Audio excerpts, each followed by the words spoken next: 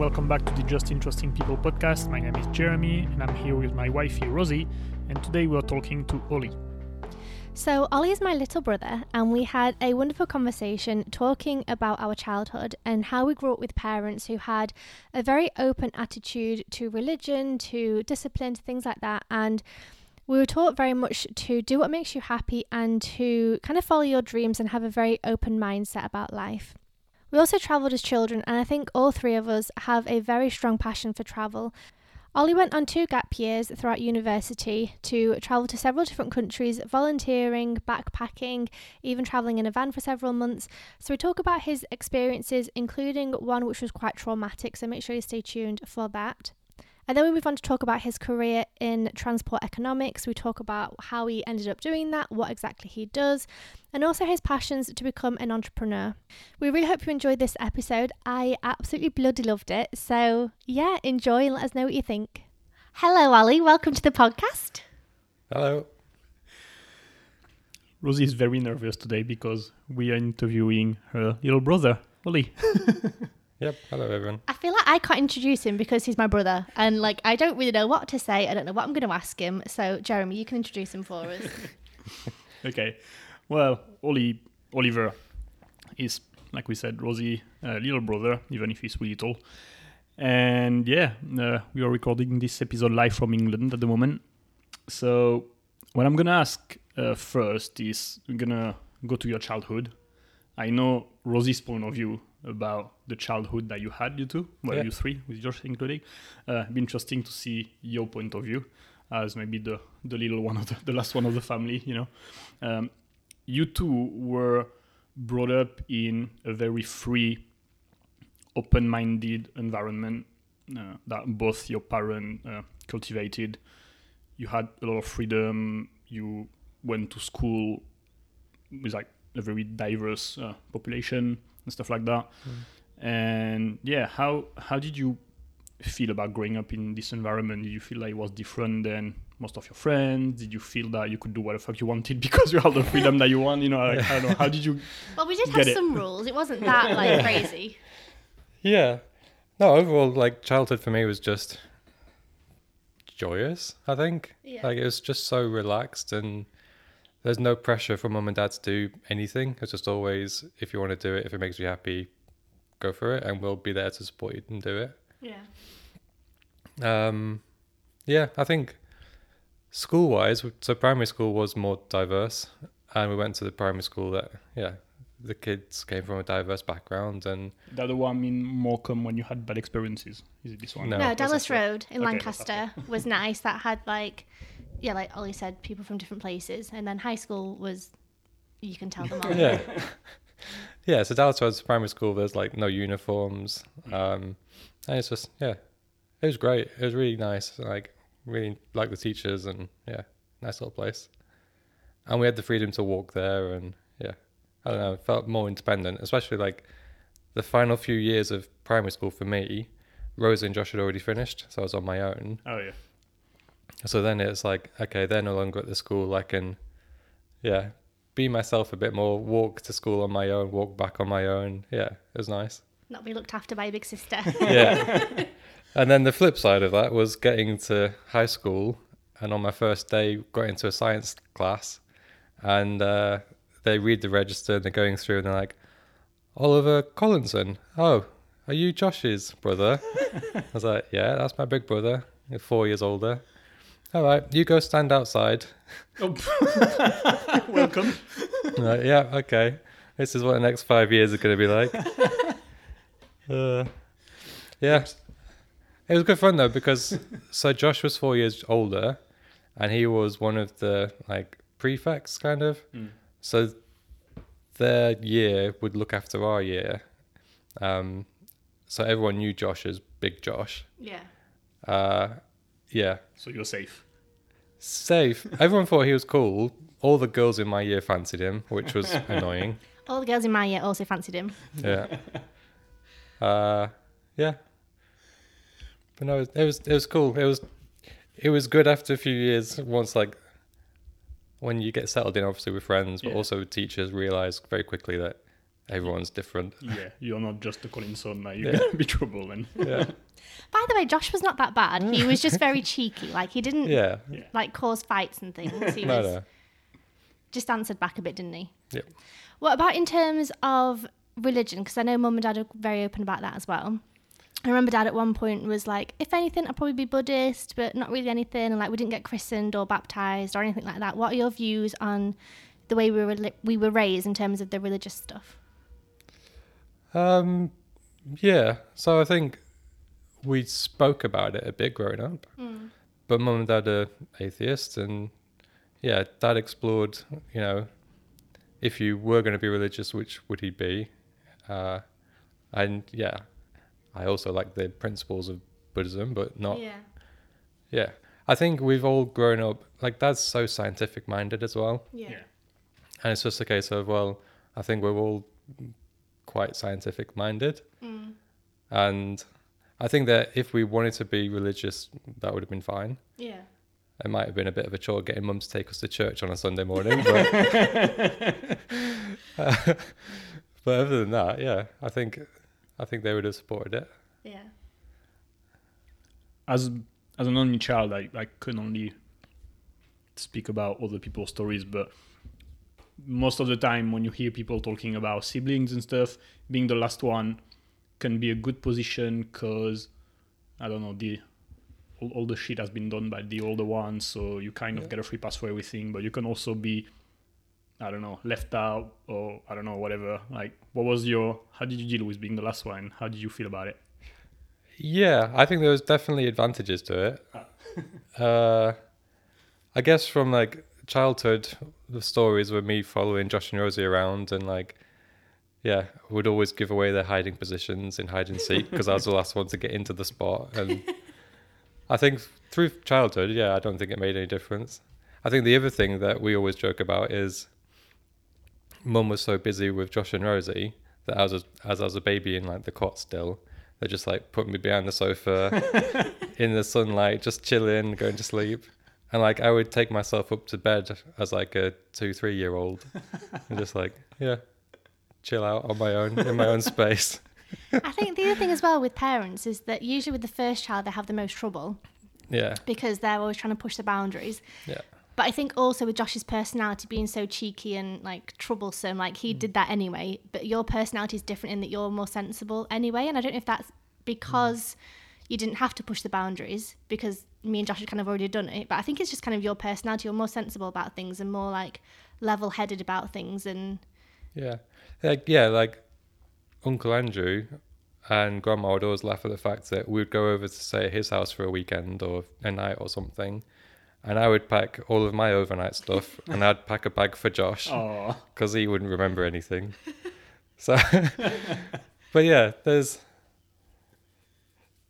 I think Josh definitely pushed the boat, and it was easy to see like, okay, he got in trouble for that, but he didn't get in trouble for that, so that's where the limit is. Yeah. So I don't have to get in trouble. I can just toe the line a bit. Talking about your personality and stuff like that, there's two things. Rosie always told me that you're the kindest person in the entire world. And something that is really interesting about you is that I don't think you meditate, right? No. But it looks like you've been meditating for your entire life because you're like so zen and so in control of your emotions and everything, and in a good sense, like not you're in control in a way you hide them because you're like sensible person and everything, just you're very in tune and stuff, and it's quite impressive, especially from me being like very different from you, and using meditation like to calm down and control my stress and everything. Like how are you so wise and zen? So I also think it's going back to childhood, and Rosie and Josh weren't always the easiest to deal with. And I mean, we spoke about it the other day. I think I learned from a very early age that you're only annoyed as your like conscious monologue. And if you just tell yourself that you're not annoyed, then I can be like super zen straight away. Yeah. And yeah, I don't know. I think I have this like ability to just shut things out really easily. Yeah, you don't get caught up into the thoughts and Yeah, I then think these part issues. of that is also just from our childhood, like growing up. Everything was, do it if it makes you happy. If it doesn't, then you tried it and move on to the next thing. I also think Mum was very good at explaining things like, oh, Josh is upset because he's getting bullied at school and that's why he's doing that. He doesn't mean it. He still loves you. And like, so it was like we always talked about things and things were explained in like a nice way. And like, Dad's not here because he's off working to earn money so we can go on holidays, and it's not because he doesn't love you. And like, it was always kind of explained to us why things were happening in like a nice, calm way that we never felt like, I never felt like neglected or like, I don't know, like Mum was amazing with us, wasn't she, particularly? Yeah, and it was the same with people at school. So it was, so many people out there. Because when you're growing up, you just kind of take your childhood for granted and you take your family for granted and you think everyone has the same upbringing as you. Yeah. And for me, it was like, well, so why aren't more people like just chill? Like, why aren't people just happy doing what they're doing kind of thing? Yeah. And then, you realize when you're older that people don't have that luxury that we had. And our house actually became a bit of a safe house for people, didn't Yeah. it? Like, we had a lot of, like, friends and things who would come and stay over with us because maybe their home life wasn't as good. And it was, I think Mum loved that as well, like, being that house that, like, we fed them and they slept with us. And it was a very, like, welcoming place for everyone. It doesn't matter what you're going through. You could always come to our house and, like, eat food and sleep well. And Yeah, like as a teenager, even from 15, 16, we had a decent like big bedroom and we had, I don't know, maybe 4 or 5 spare mattresses on the floor in my bedroom and the sofa, and I had like whatever 5 to 10 people stay the night every weekend. It was great. God. And it was just like, well, Mum would rather us be somewhere that everyone's safe. And people opened up to me as well. I think that's a big thing I got at high school. Like lots of people from very different upbringing from us would open up to me and say like, oh, this has happened, I'm really upset about it. And I basically became this person that lots of people confided in. And it's like, okay, trying to manage helping them but basically just listening to them. Yeah, you're a good listener, and you had a lot of practice from a young age, basically. Yeah. But it's interesting also because you're saying that, but you all three have very different personalities. And even if this very safe space was very good for the three of you, and you can see a pattern between the three of you in terms of do things that make you happy, and it's all ingrained in you three. Yep. However, the Zen attitude, it's not obvious for everyone. That's more like a you only thing.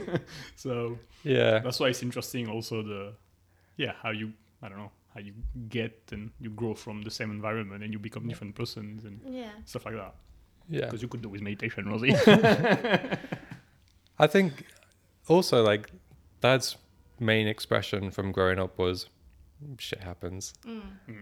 And it's just like all the time was, okay, well, stuff happens and you just got to deal with it. So I think that kind of helped as well because you always knew, all right, well, stuff's going wrong for Mum and Dad, but it's fine. Like, they went through bankruptcy, they went through all these massive things and they're still happy. yeah. It's all about perspective and just the mindset. Like shit happened, but what can I do? And you can either be a victim mentality and just complain and go down or move on. And it's just finding the next step as quickly as you can. And those are great values, and it's a good ground to build a life on, really. I think that's also like one of Eleanor nicknamed me Mr. Positive. So like in every situation, I'll just be like, okay, well, but at least this. It's like, okay. I can see where Definitely you get got that from Mum. Definitely from Mum. Yeah. Sometimes it's good, and sometimes Eleanor's taught me as well that sometimes going through grief and things, you actually don't need a Mr. P, a Mr. Positive person. It's also okay to be sad and you just need someone to be real with you and let you feel how you're feeling. So it's all about balance, I guess. You're very intelligent, and Always pulling like I don't know about that. Modest as well. Can you tell us about what you did in uni/college and how you got into the job you're doing right now, because it's, I think, a job that a lot of people don't know about what you're doing. Yeah. It's actually very interesting. That it's one of the things that happen in the world that we don't know about. Yeah. I find quite interesting. So if you want to tell us about that, Yeah, sure. the Excel wizard.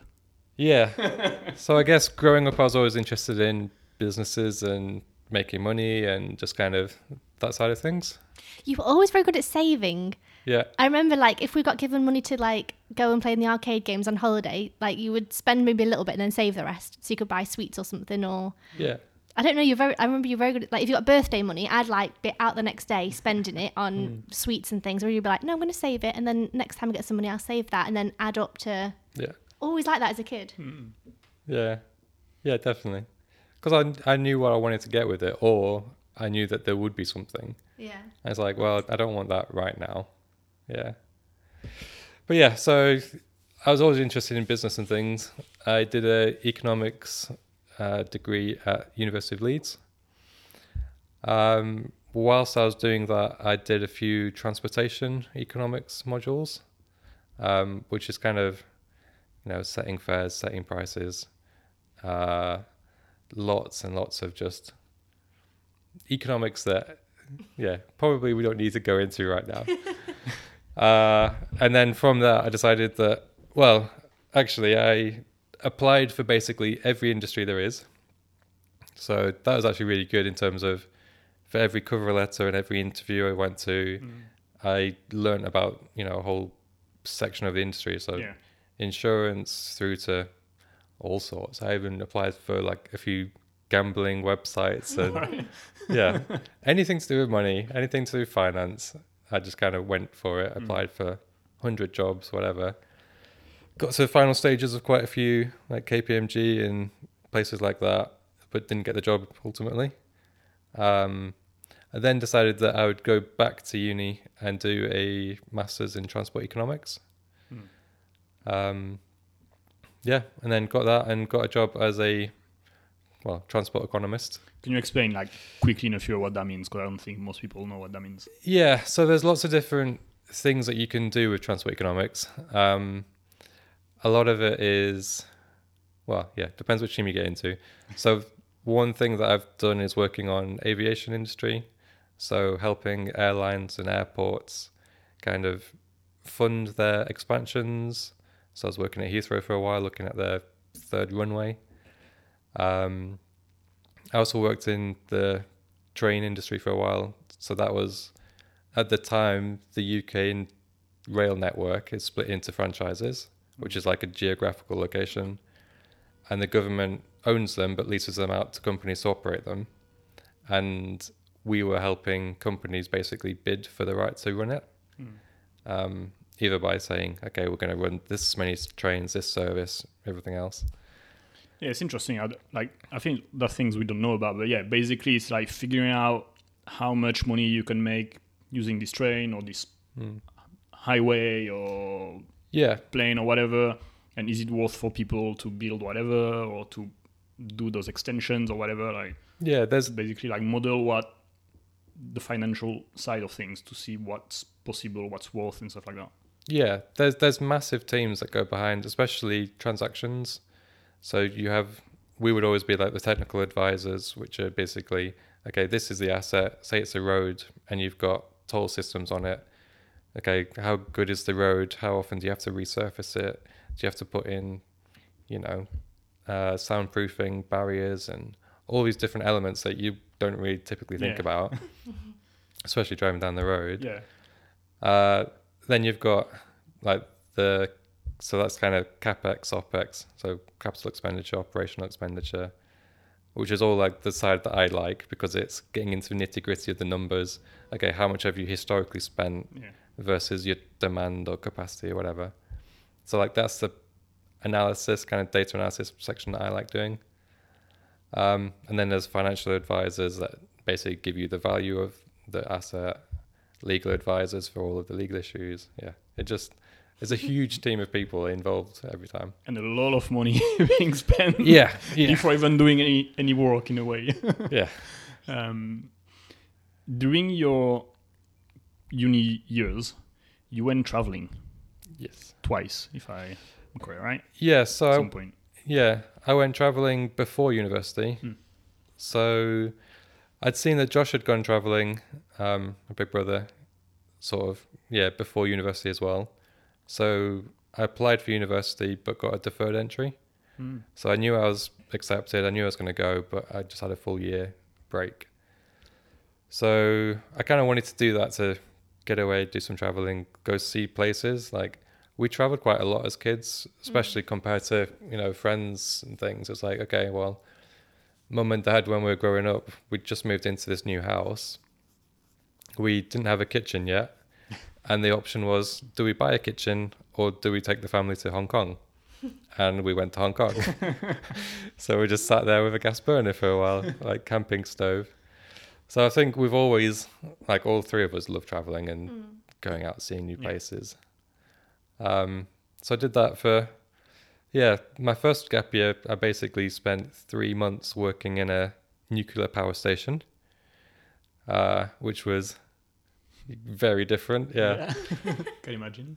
It were basically the power stations every, I don't know, I forgot how many years in between, but they shut down for 3 to 6 months and have like a full clean. They, remove some equipment, make everything fresh and new again.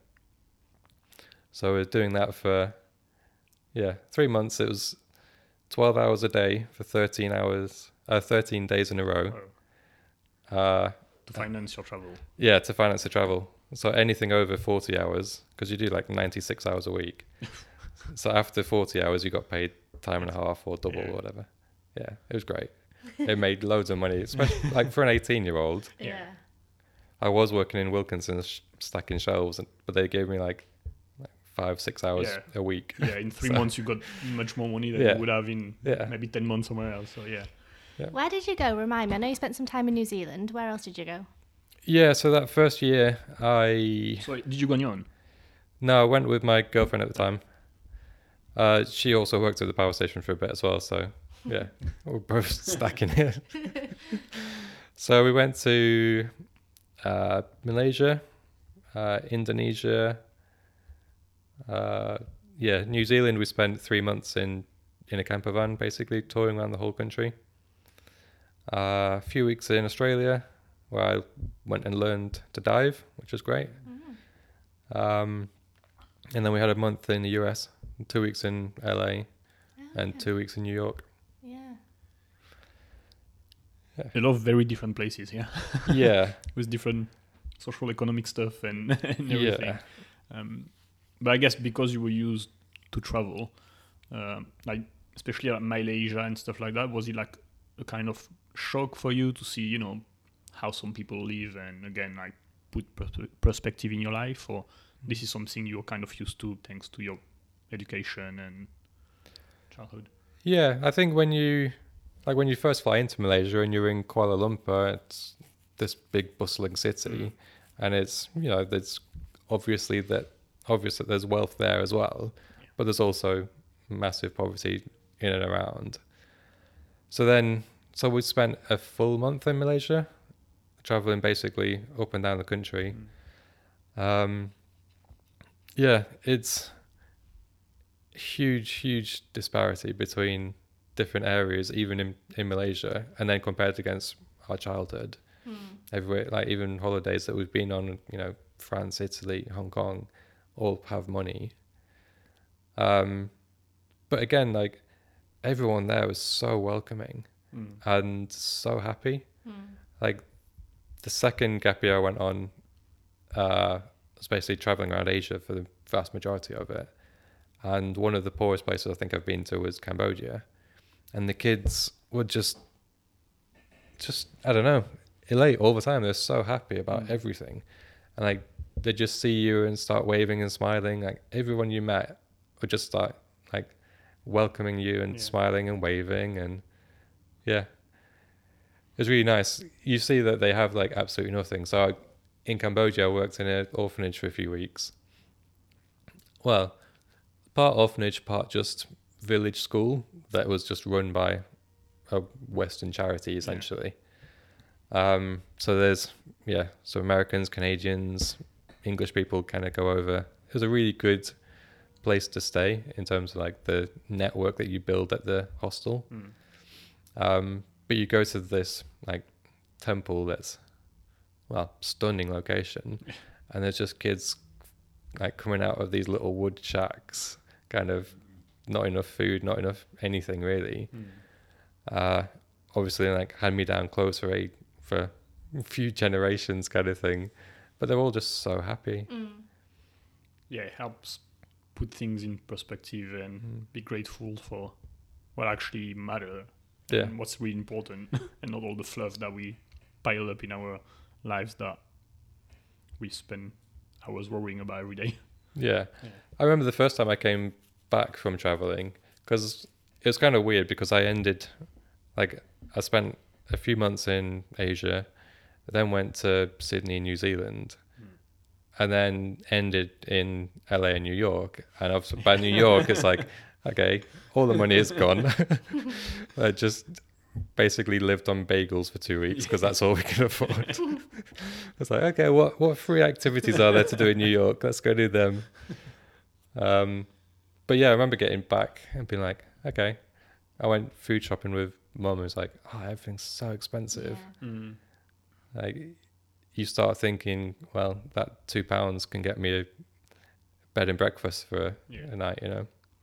What I find every time that I come back traveling from this kind of poorest countries is like I appreciate little things like tap water that I can drink Massively. like every time I come back, I'm like, oh yeah, I can just drink that.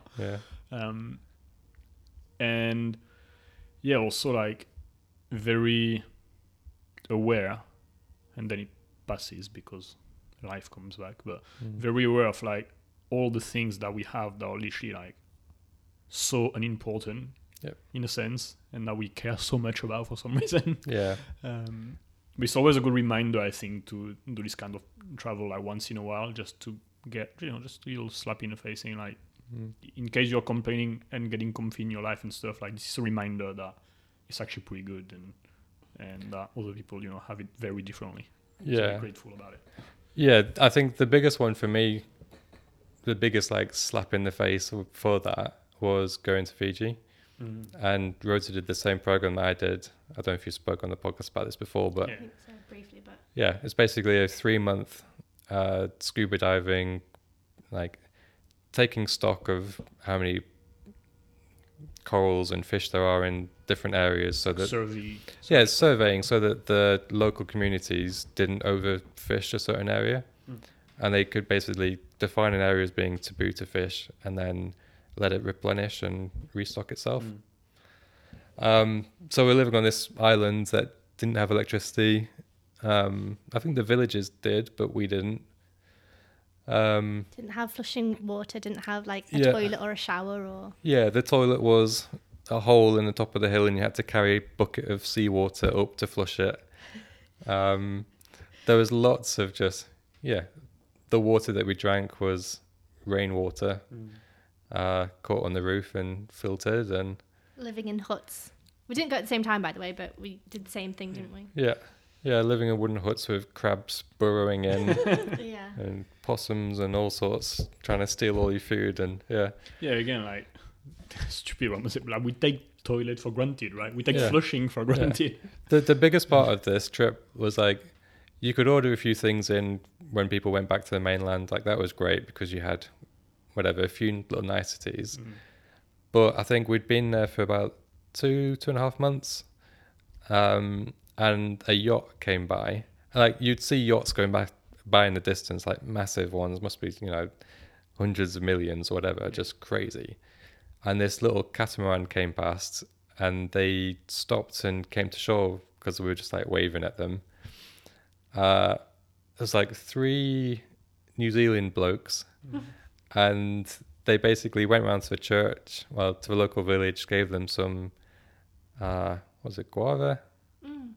As like hey, can we stay here? They pitched up for the night. Right. They invited us onto their yacht for an evening.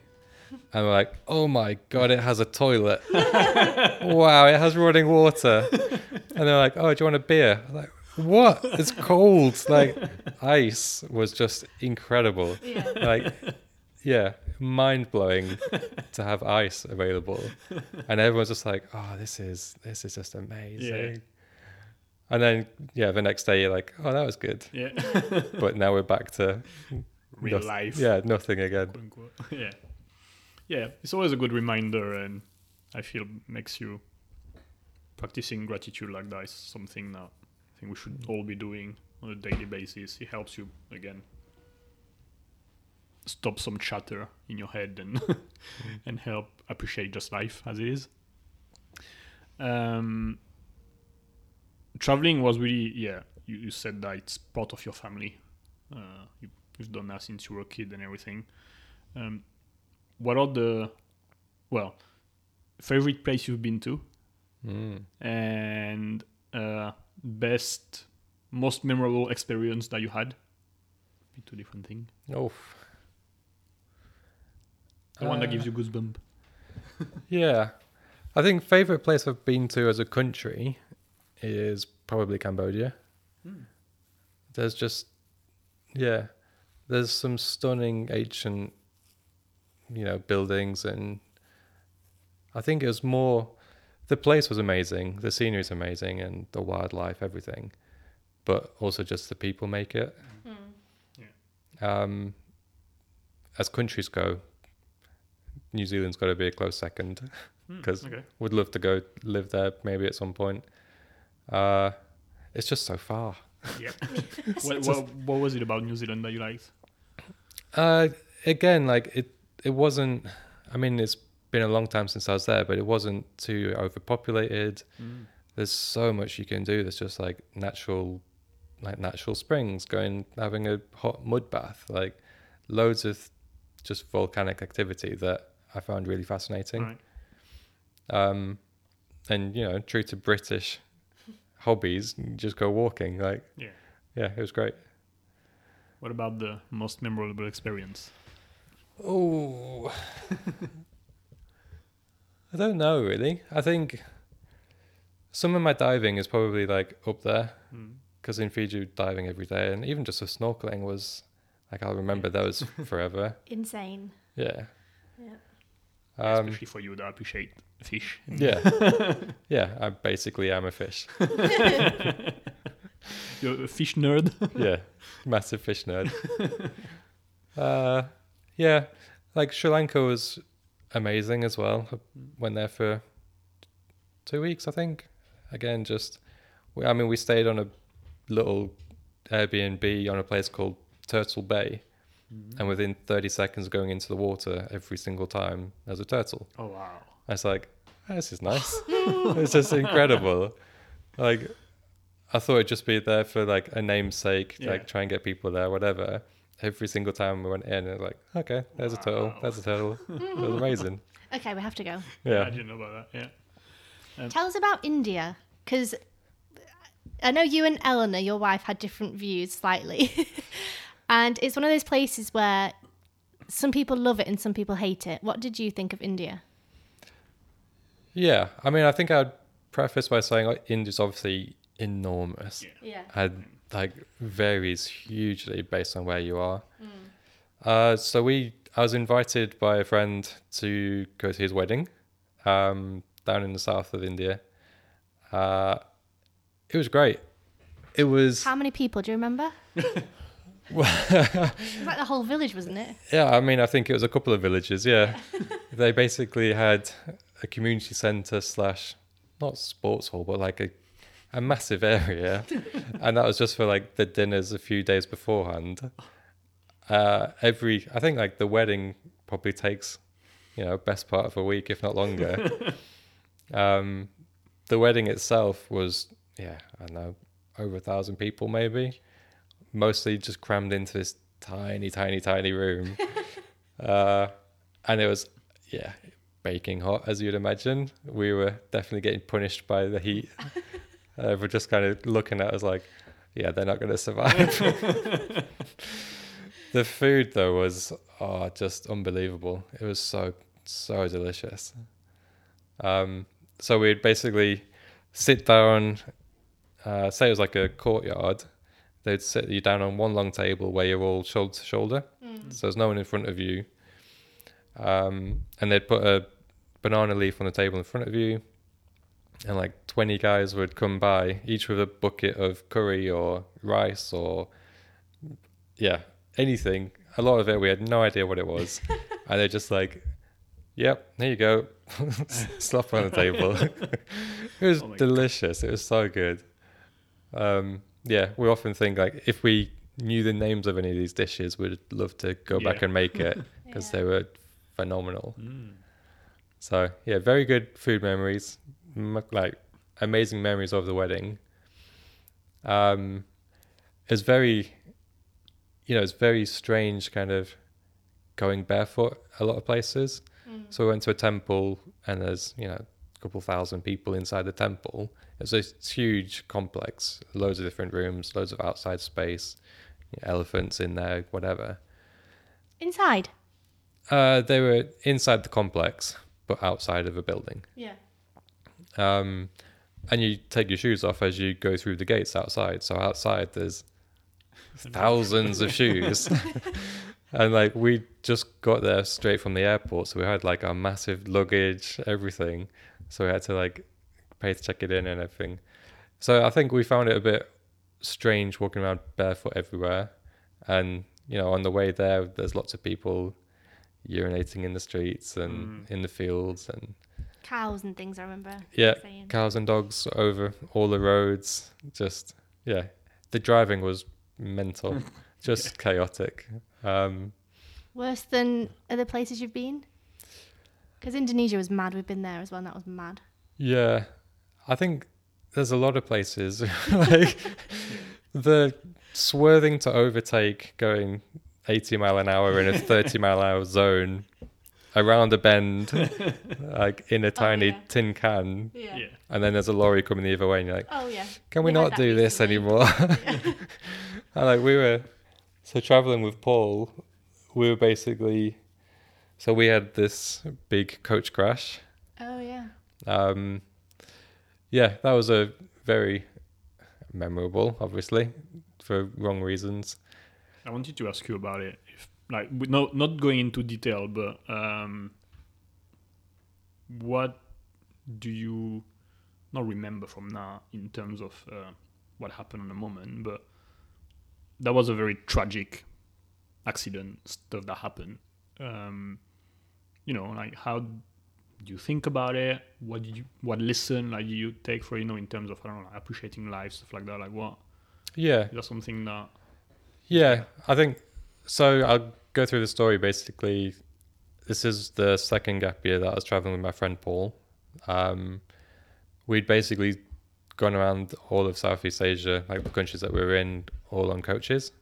And this was like the last coach trip that we had booked in. It was like the best coach that we'd been on as well, significantly.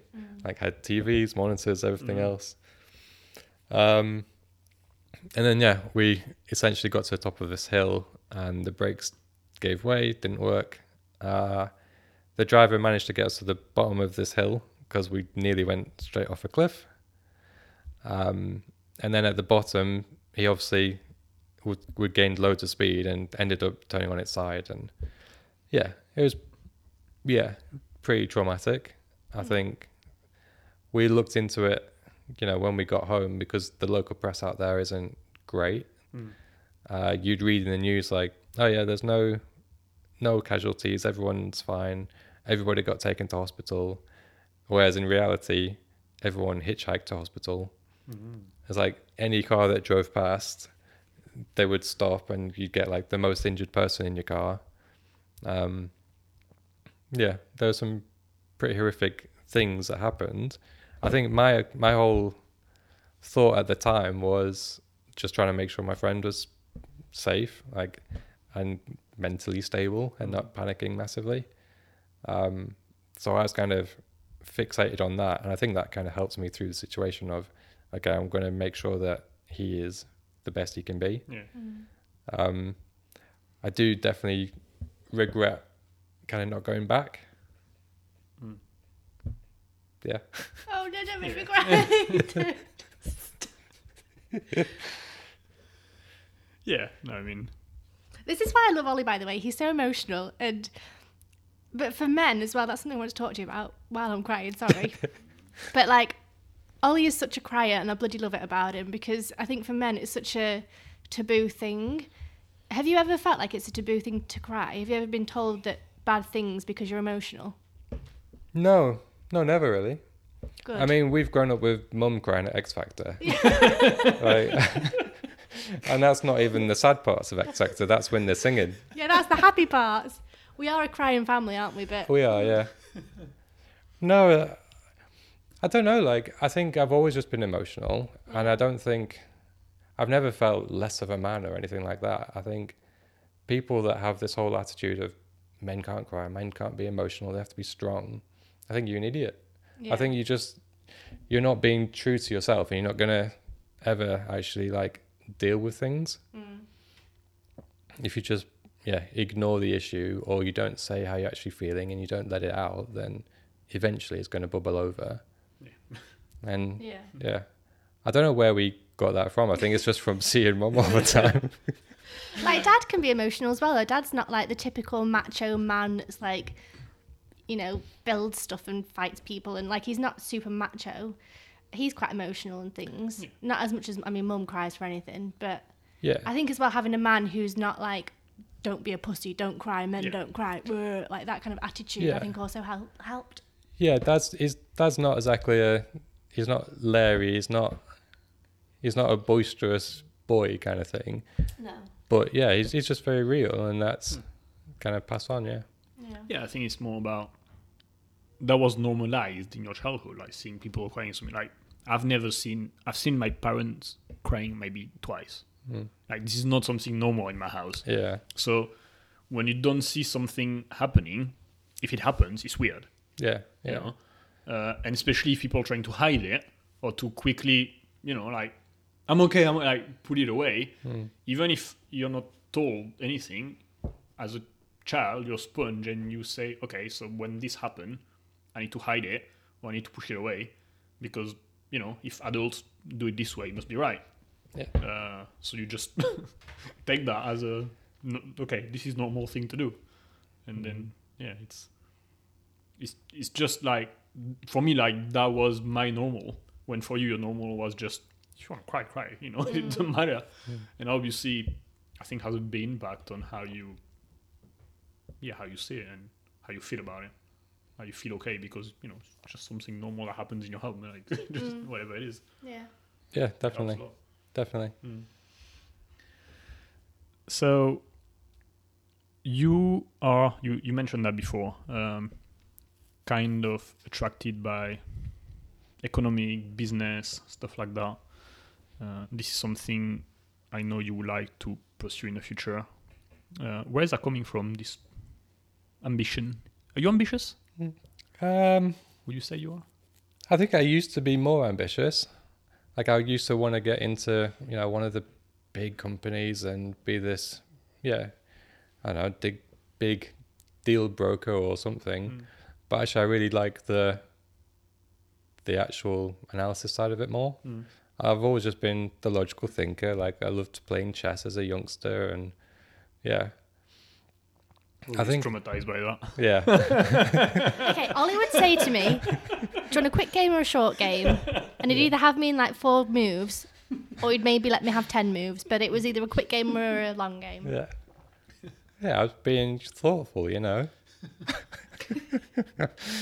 Yeah, less so.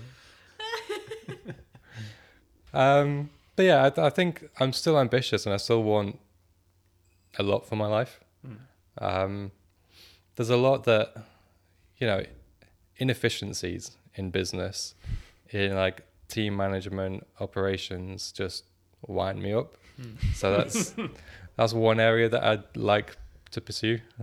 And then, also just, I think that's the other thing that we've all got, is the ability to just, okay, I want to do that, so I'm going to go and do it. So we, like, my wife and I, we've started a few businesses, and some of them were a bit of a failure, but we still learned lots. So like the first one we did was a street food business, and we were selling basically a make your own pavlova stand, because pavlovas are amazing. Yeah. And it was great, and I really enjoyed doing it. But then we also had some horrific days where we had the beast from the east, which was like a massive snowstorm, came into London. And we're there trying to sell pavlovas. I think we sold £7 that day. Good. And as the day goes, it was, you know, awful business-wise, but it was also hilarious looking back on it.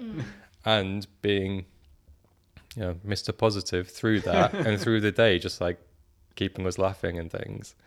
Yeah, it was just, for me, it was a really good memory, even though business-wise it was a massive fail. Yeah. But it's true that the three of you are quite creative in their own way, Yep. but also entrepreneurial. You all have projects going on, the three of you. Is that something that you go from, again, your parents, your childhood, or it just somehow happened because they keep telling you do what you do what makes you happy, and that's a consequence of that, you think? Or Yeah. So I think I've definitely always been seen as the least creative one, but I think that I am creative just in ways that they don't see. So like computer coding, programming, that kind of side. And I think Dad's the same. So he's a computer programmer and he's creative in that sense. But I think I drive to...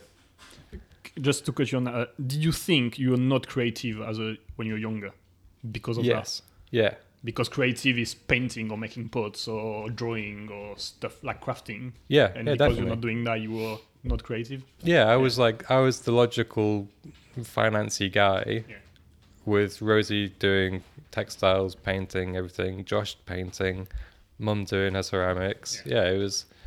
It was almost like me, Josh, and Mum were the creative ones, and you and Dad were the logical ones. Yeah.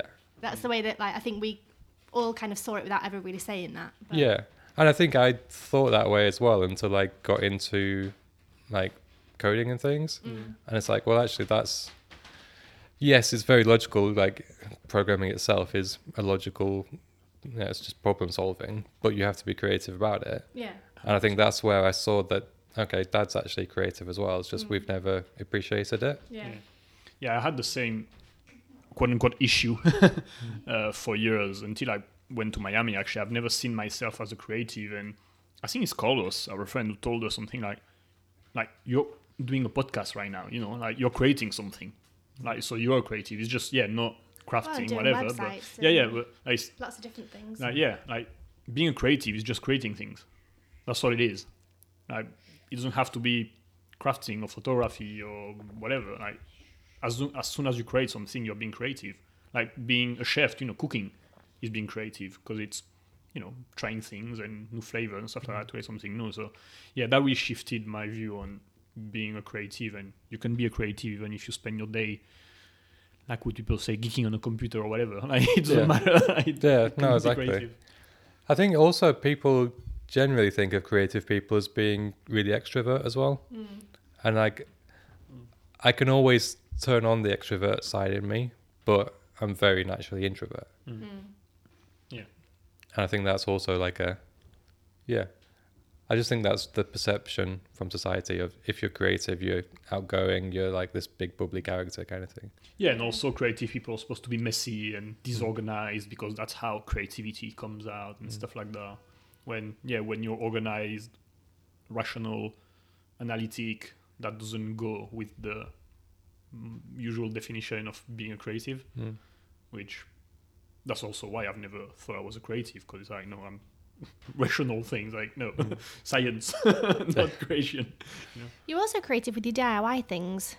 And I was thinking, like, I want to talk about his fish tank. How can I weave this in together? But like, you make things out of your 3D printer for your fish tank that like solves a problem. So talk to us about that, and also about the fish tanks. I want to know about that. So obviously I am part fish, so I had to have some of my fellow kind in the lounge with me at all times.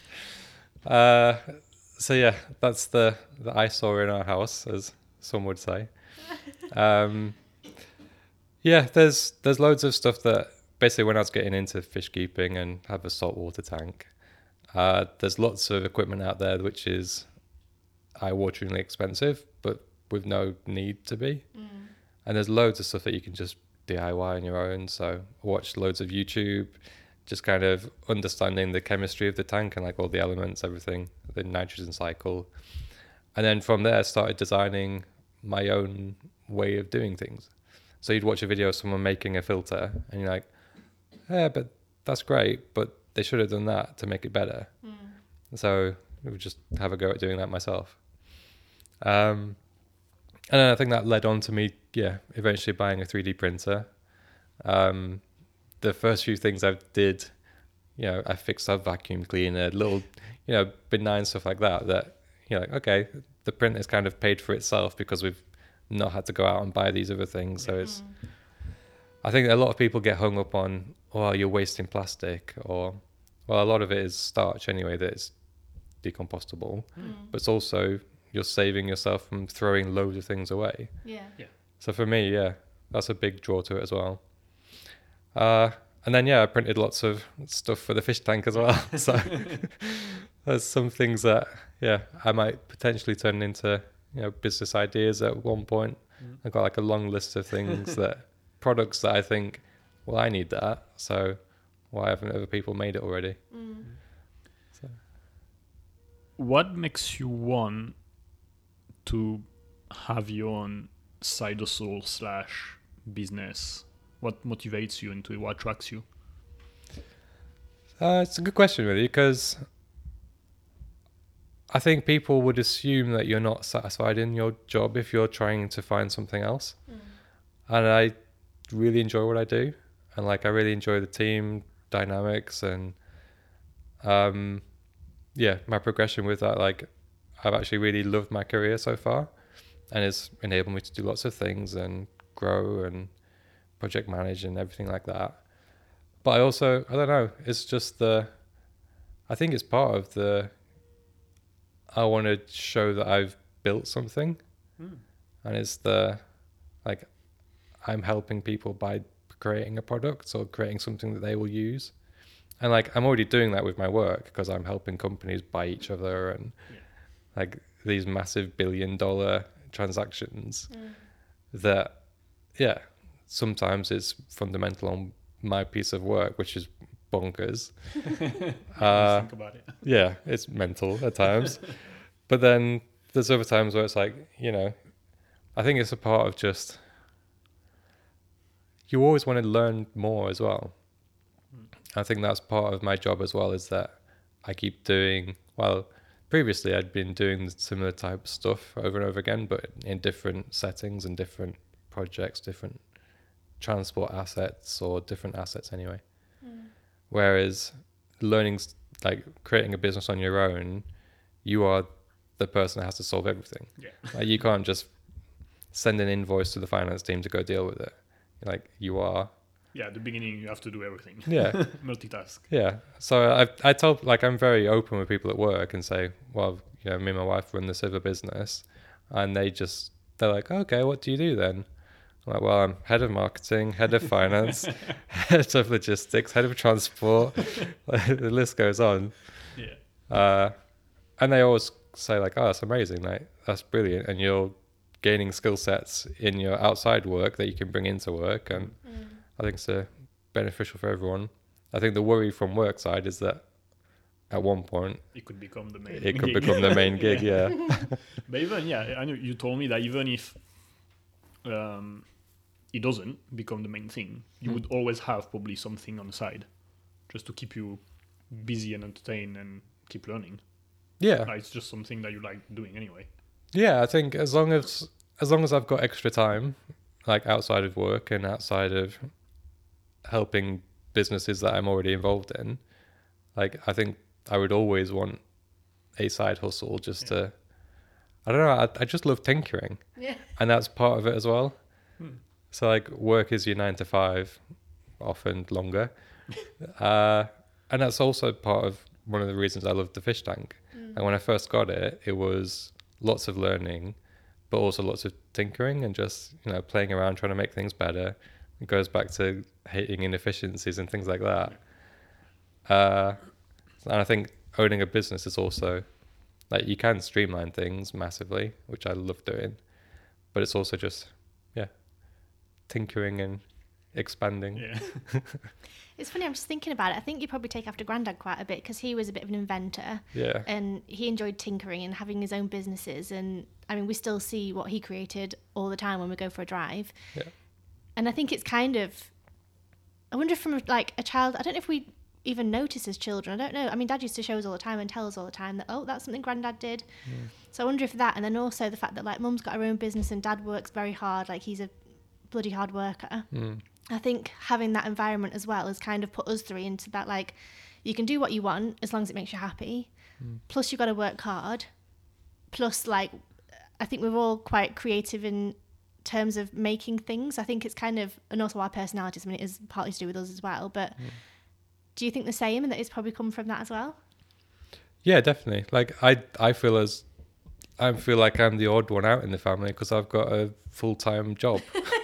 Like, you know how weird that is, a family of 5, and like growing up, everyone's parents would go to work, or the mum was just, you know, stay-at-home mum, whatever, or the dad was. And yeah, either you had a full-time job and you're employed by someone and you have to go, whereas our family's never been that dynamic. No. I mean, I have had jobs, like, I've had employees and jobs, but I've hated it. Yeah, and you've always had a side hustle that was going to be your main career. Yeah. It's funny how we're like that as a family, isn't it? Yeah. Yeah, I think everyone just, you know, if you meet someone for the first time and they're like, oh, you got brothers and sisters, and you're like, oh yeah, well, my sister's been living over here, like in France, Miami, wherever. Yeah, my brother's in Austria. Like, oh, what do they do? None of you are married with someone from the UK. Yeah. Yeah. That was find that funny. Yeah. So we're all just doing our own thing, really. Yeah. And then I'm the odd one that's got a quote, quote, proper job, which it isn't, but it's just that there's a full-time employer. Yeah. Yeah. Where do you see yourself in 5 years? Oh, geez. One of those. This is flashback to all of those graduate recruitment events. Yeah. Difficult one, really. I think I'd probably be self-employed, with probably a business that I don't even know exists at the moment. I like that. Like, that's probably the most realistic answer. I think I'll probably still be working on my, like, for the engineering company I work for, but probably like 3-4 days a week.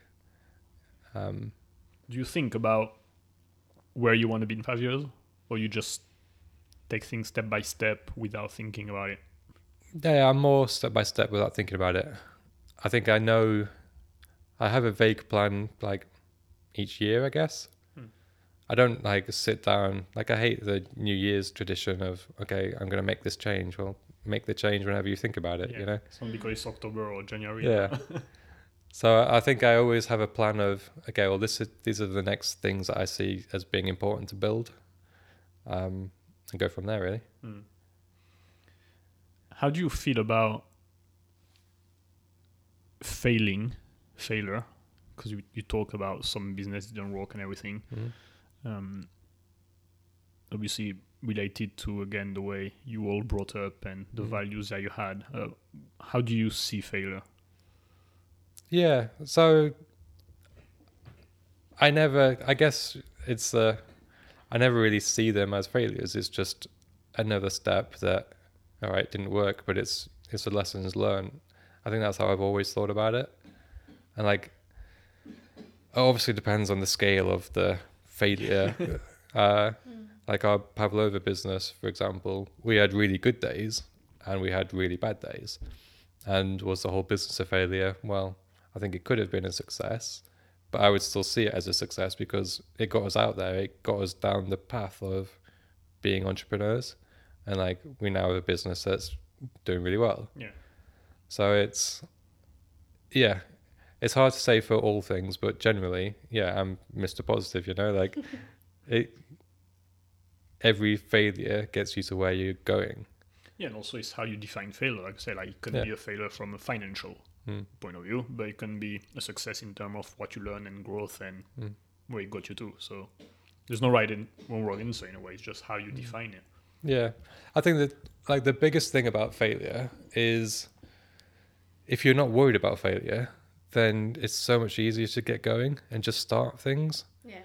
So many people are paralyzed before they've even started because they might fail.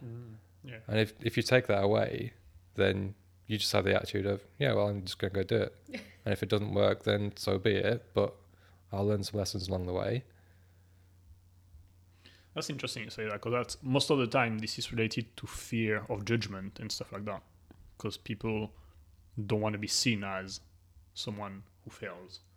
They don't want to be judged as someone who did the thing and didn't make it or whatever, because we live in a society that rewards, winners and stuff like that, and wins and money and stuff, and being seen as someone who, doesn't success, whatever that means, Yeah. is not seen very well as a society, and people love to judge people.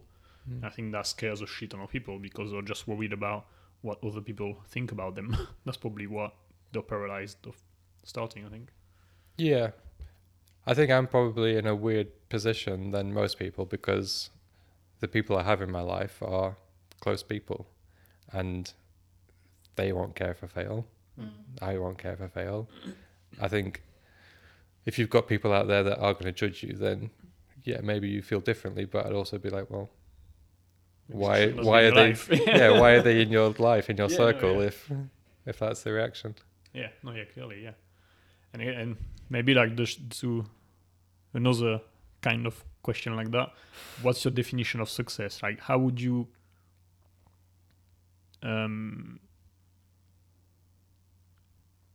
if tomorrow you say like I'm successful, what would that mean in a sense for you? Like, when would you define yourself as someone successful? Yeah. I think people generally would answer that by saying, okay, I need to be making this much money, or I need my house to be this big, my car to be that, I want to be traveling, I want this many days per year to myself. I think you said I was That's fine as well. Yeah. I mean, that's not a bad answer anyway. Yeah, you said earlier that I was modest. I think I would say I'm already successful because for me, it's more about just being happy and being happy in yourself. It's like Good. I like this answer. Yeah. I would say I'm successful already because I'm happy with what I'm doing. That's great. And again, I think that goes back to our upbringing again is if you like what you're doing, then then it's a success. I agree with that, but it's nice to hear because we don't hear it often enough, so it's a good one. We had a little break while Jeremy was thinking of a question earlier, and Ollie said, oh, I forgot to, he didn't fully answer the question about the crash in terms of what he had learned. So, Ollie, what did you learn from that crash? Yeah, so I think that I learned that, you come away from the crash feeling massively lucky to get out of it, and you have memories, but everything's fine. And very fortunately, me and my friend were fine. And, the first thing you do is you go tell your family and you look forward to seeing your friends again. And people were asking us, other people we're traveling with would ask us about it and be like, well, why aren't you going home? You have to go to see your family, you have to talk to people about this. And me and my friend were like, well, we know what each other have been through. We're the best people to help each other right now. We're going to keep traveling. And I think the lesson that we learned really was, make the most of being with your friends and family. But then reflecting on it now, I think it's the same as we were saying about the yacht with the, having cold drink for the first time in ages was amazing. Having ice was just unbelievable. And I think I think I've lost that same sense that I had at the time. And need to bring that back post-COVID. Yeah.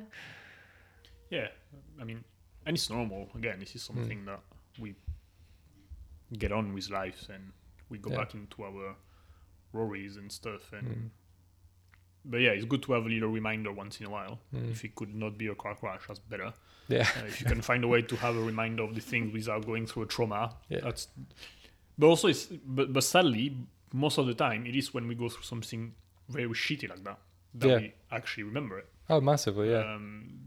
And this is just a human thing. I don't know why it's this way, but like we are way better with. Not well better, but like small reminders are less impactful than big, huge reminders. Yeah, everyone, So your brain tells you to protect yourself by living in your little bubble and you're happy, but when something big happens, you get this big slap in the face, as you said, and it's... Yeah, but there's definitely lessons there. And conversations like this help, you know? It's... reflecting. Yeah. Do you have a quote that you live by? No. I don't need that. So to make me feel better. I'm like trying to create an answer. No. Yeah.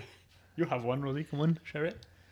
Well, mine is that nothing lasts forever. So if it's a good thing, you should try and like enjoy it, cherish it, and like have a good moment. But also, if it's something bad, like it's not gonna last forever. So you know, next week, next month, it'll be gone. So it's fine. But that's mine. That kind of keeps me. Like if there's something bad going on or something good going on, I'll remind myself, well, nothing lasts forever, so let's enjoy it all. You know, it'll be gone soon. Yeah. No, I think the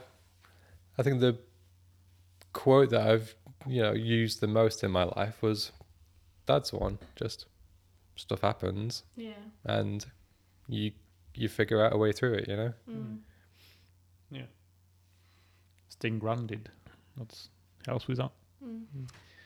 All right, one last question. It's the biggie. Question we ask everyone. If you could have a conversation with anyone, dead or alive, famous or not, that you think is the most interesting person you could talk to, who would you pick and why?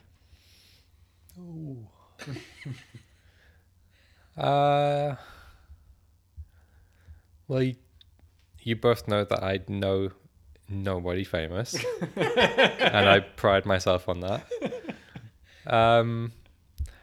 The person I probably want to speak to the most is Mum's dad.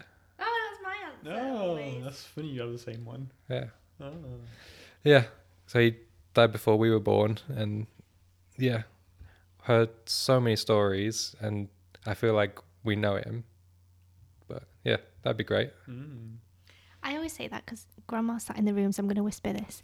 But she still talks about him like she's still, in love with him and she misses him. And okay, we're both sat here crying. Thank you so much, Ollie, for talking to us. I mean, it's amazing that you both have the same answer for that, honestly. Yeah. Did you know that was my answer? No? That's pretty always my cool. answer. That's pretty cool, actually. That's amazing. Yeah. Well, thank you so much, Oli, for recording this episode with us. Yeah, Really pleasure. appreciate it. We only cried twice. That's not too bad. That's all right for Collinson. Thing. I mean, that's any given hour, isn't it? Yeah. No, it's been so good. Thank you, Ollie, for opening up. And it wasn't as awkward as I thought it'd be because I was like, I know everything about this kid. What am I going to ask him? Not a kid anymore. He's like 30-something. But yeah, thank you so much for taking the time to record this. I can't wait for all my friends to listen. If you are new here, make sure you go and follow us on Instagram. Make sure you leave us a review if you want to. And we'll be back next Wednesday with a brand new episode. Ollie's not big on social media, so I'm not going to recommend his Instagram because there's no photos on there, is there? I've got 2 2? from about 5 years ago. Right. So I'll link it in the thing. we'll anyway, link so. something, some way to contact him if you want to say hello. But otherwise, thank you so much for listening. We hope you enjoyed it and we'll be back next week. Bye. Bye-bye.